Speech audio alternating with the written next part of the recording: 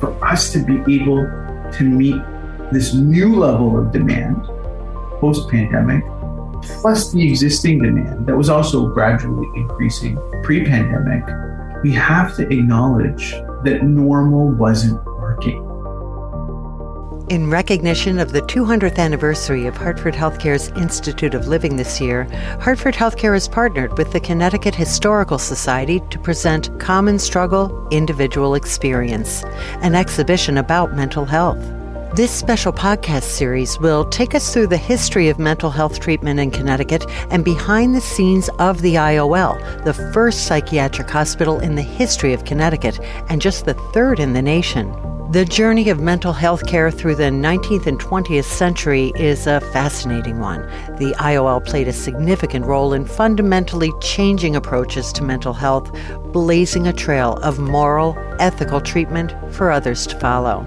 In Episode 3, Hartford Healthcare's Steve Coates talks to Dr. Javeed Sukkara, Chair of Psychiatry at the Institute of Living and Chief of the Department of Psychiatry at Hartford Hospital.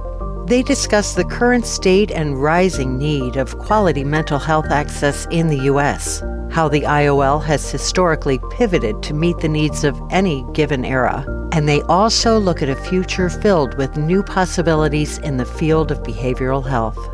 Here's Steve Coates. In the first podcast of the series about the IOL's 200th anniversary, we talked to Dr. Hank Schwartz about the history of the IOL and the history of behavioral health in context with this 200th anniversary. It was surprising to me and maybe to others that mental illness was recognized 200 years ago as an illness and was treated as such, although we hear about the draconian treatments. As we look ahead to, say, the 100 or 200 years from now, how will people look at behavioral health and how we're handling it as a society? And really, what's the IOL's place in the future? So I think part of why the IOL is so special is because there is that history, that tradition, that connection with a mission that really centers around moral treatment, humane and dignified treatment that centers those we serve. And it's a mission that's connected to the people who work here, the physical space that we inhabit. But part of what's exciting about the future is, just like we've done in the past, we are uniquely positioned to be a leader in reimagining and somewhat dismantling and rebuilding the way we view existing mental health services. Now, there's a lot of problems with the way we do inpatient care, for example, and you only need to ask a patient how that experience can be. Despite our best efforts, and of course we save lives and we help people, overall inpatient care throughout the country has changed into something that could be at times perceived as dehumanizing or at times perceived as coercive, where people who are admitted to inpatient psychiatry don't always feel like they have an ability to be human or to connect to the things that make them human. So because we had that tradition, I believe, under the leadership of HHC and in today's day and age, we can be leaders in reconnecting ourselves with a more humane and dignified version of treatment and change the way we do inpatient care so that we focus on healing and so that we focus on bringing us back to that basic humanity and dignity that we were founded on. So say looking ahead 10, 20 years, can you see us making improvements in treatment in behavioral health? Will there be leaps and bounds in terms of the difference people will see? So it totally depends on the day you catch me. Some days I would say, yes, we will. We'll do it in 6 months and not 6 years. In some days, it's harder and I'm more pessimistic. And I say that honestly because change is messy. And I think any of us that work in leadership roles appreciate that it's a beautiful mess, but it's a mess nonetheless. I believe in my heart of hearts that we will make change by leaps and bounds because we have to. Because the cost of not doing it is too great. And I also believe that we can and will do it by co-designing that future with patients and families that we serve.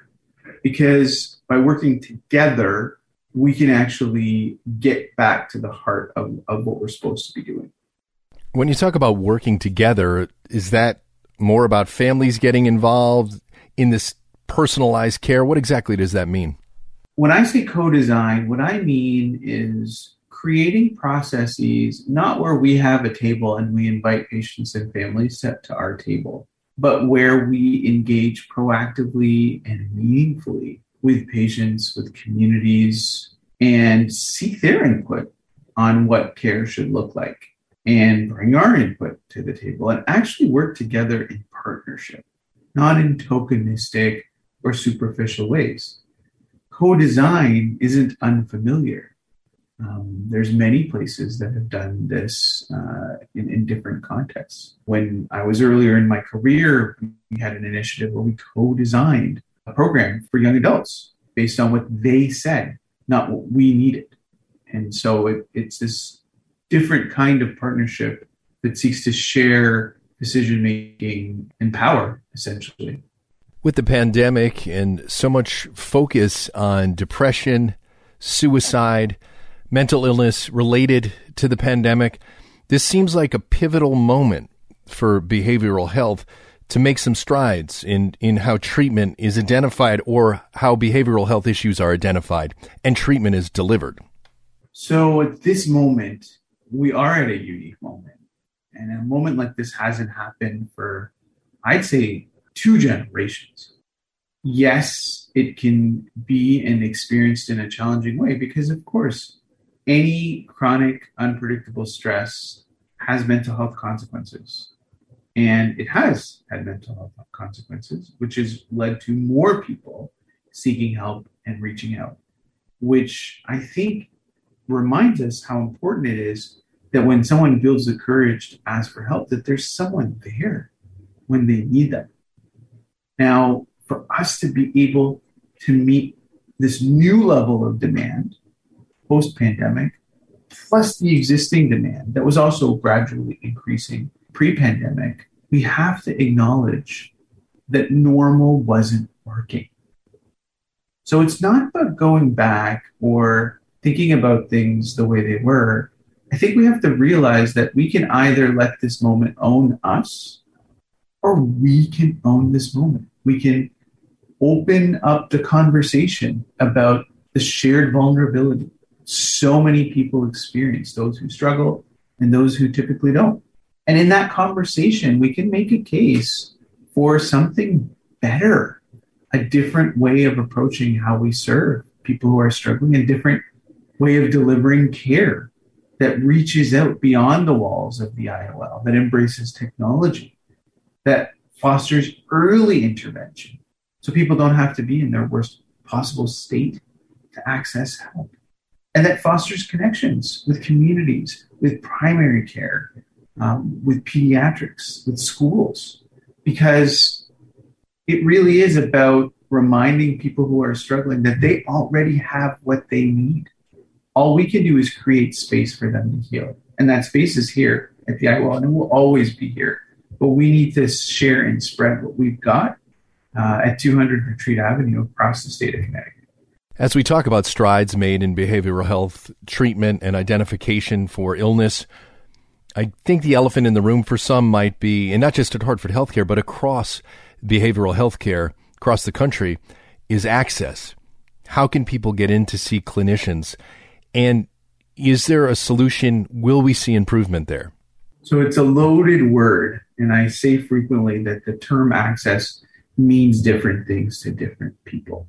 For me, in my role as the leader of the IOL, it is about when someone builds that courage to ask for help, is there someone available to answer that call? Because that moment matters.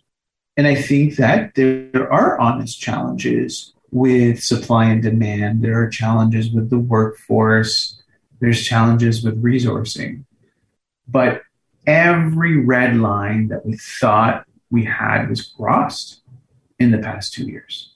And so, again, we have to get outside of our heads and think about different ways to organize care delivery, different ways of thinking about step care so that people, again, get care earlier before the crisis happens. Different ways of making sure that some of the more complex patients and families who are struggling have more resources and supports and teams to support them. Mental health care is not one size fits all, and we can't make mental health care better by just looking at one part of it, because then it's going to have unintended consequences on other parts of it. So I think, to go back to your question, we need to make sure that access means something positive to people who need help. And if we want to get there, we need the support of our community. We need the support of our state and our country and people who haven't suffered to help us design different ways of making sure we provide access that don't assume that we're going to have double or triple the number of mental health workers in the next few years, because I don't think that's happening. But what we can start to think about is, how do we look at our teams? How do we leverage people who are recovery support specialists who live with so much experience and skill? How do we change the way we do things? What about the field of psychiatry as a profession? Are people going into it? Will the need match the number of people that are choosing it as a profession in the future? So actually, people are going into psychiatry. There's increasing numbers, encouraging numbers of medical students interested in careers in psychiatry and even child psychiatry, which is my subspecialty. I think that there are a lot of people interested in psychiatry and other mental health professions. But the workforce needs pre-pandemic were so stark that we can't expect things to dramatically change in the short term. We can work to cultivate more interest. We can advocate for training and postgraduate training programs, which we are and doing. And we have some amazing programs at the IOL. But I do think that psychiatry also has to hold up the mirror to ourselves and ask how our profession has a history, as was shared in previous podcasts, that we have to acknowledge. We have to name some of the harms that have come from psychiatry and that some have experienced from psychiatry, even though we may not feel like we were part of it. Because for psychiatry to embrace the future, we also have to embrace different ways of approaching mental health and mental illness. We have to resist the over-pathologization, if that's the word, and over-medicalization of mental health, because what we are hearing is that does not serve them well, and that the traditions of psychiatry, one of the gifts, I say, of being a psychiatrist is I get to hold a lot of knowledge and theory. I get to hold the psychological, the social, the developmental, and the biomedical. And so in my work with patients, I bring all of that to the table in terms of what I can offer and share. But our profession at times has shifted in many focused ways to exclusively biomedical thinking. And it's time, I would say, for us to open things up. Expand on that a little. As people go into medical school, if you had to talk to somebody who may be thinking of another path in medicine, what makes psychiatry special to you? I love my job. I truly do. I go home from most days and feel honored to be able to share space with young people who inspire me every day. I work with children and youth and young adults, and I love my job because they challenge me to bring my most authentic self into our interactions. And when my kids were younger, they'd say, "What do you do?" And I would explain it, but I would say my job is actually to cultivate hope. And what greater job could there be than to help someone see in themselves that amazing strength and power that they had all along? To be able to give the gift of validation, to see someone else truly and help them transform from something they're struggling with into something that they survive and transcend. So I love being a psychiatrist. I can't say enough good things about it. And I hope that anybody, whether they're in medical school and considering psychiatry or other professions like psychology, social work. I think that it's all about leaning in to our humanity as health workers and embracing the gift of being able to help and support people through their struggles. Really can't talk about the IOL without talking about research and technology, as the IOL has been really a leader in that over these past 200 years. What do you see in the future for the IOL in those regards? So I am so excited about the future of research and innovation and knowledge mobilization at the IOL. The IOL is a unique place. I think people don't always appreciate that it is not always typical for a facility that isn't part of a university to have such a strong, world-class, leading-edge research footprint. And we do, through our Olin Center, through our Anxiety Disorder Center, and through our clinical trials unit. So for our future, we honor the amazing things we're doing in the present, but we look forward to embracing the fact that by being this amazing space, we can be an incubator for ideas. We can be a generative place where we embrace innovation. So research on things like psychedelics is definitely on the horizon for us to expand and consider, continuing our tradition of amazing transformative neuropsychiatry research. And we're also leaning in to the topic of racial trauma, understanding it, how it works, and how to heal from it is another big area of growth for us. The most important thing that makes me excited is that we want to be a place where we do community-engaged research, not research gets published in some journal that sits on a shelf or on a paywall behind a website for years, but research that is designed and driven by community, research that translates into impact and innovation, that helps us move forward, because truthfully, we don't have the greatest track record of transformative research discoveries in mental health, but we have all the conditions at the IOL to be a place for those kinds of ideas. Someone is sitting here 50, 100 years from now talking about the history of the IOL from this point. What do they say? Wow, that's a tough question. So it's tricky too, because it feels like I don't know what's going to happen in the next 5 days, right? So 50 years from now, I mean, my aspiration, my dream, I'll be long gone, probably from this world. And I would want people to say two things about the IOL. First is it's a place where the people who work there feel seen, heard, valued, and are able to come into their work being the most authentic version of themselves and bring their fullness and their identity into their work and their humanity. And I also would dream that the IOL would be a place that continues to be known worldwide, but known and associated with the place that centers the dignity and humanity of patients, a place that other jurisdictions and centers can say, look at what they're doing and how they've changed the way we do our core business of treatment in a manner that brings it back to the basics of connecting people with their own strength and their own power. Dr. Sukeira, thanks so much, and congratulations on this milestone for you and for all of our colleagues at the IOL. My pleasure. Thank you. Thank you, Steve Coates and Dr. Sukeira. Check the links in this episode notes to listen to episodes 1 and 2, which feature the Connecticut Historical Society's exhibit and a fascinating conversation with Dr. Hank Schwartz.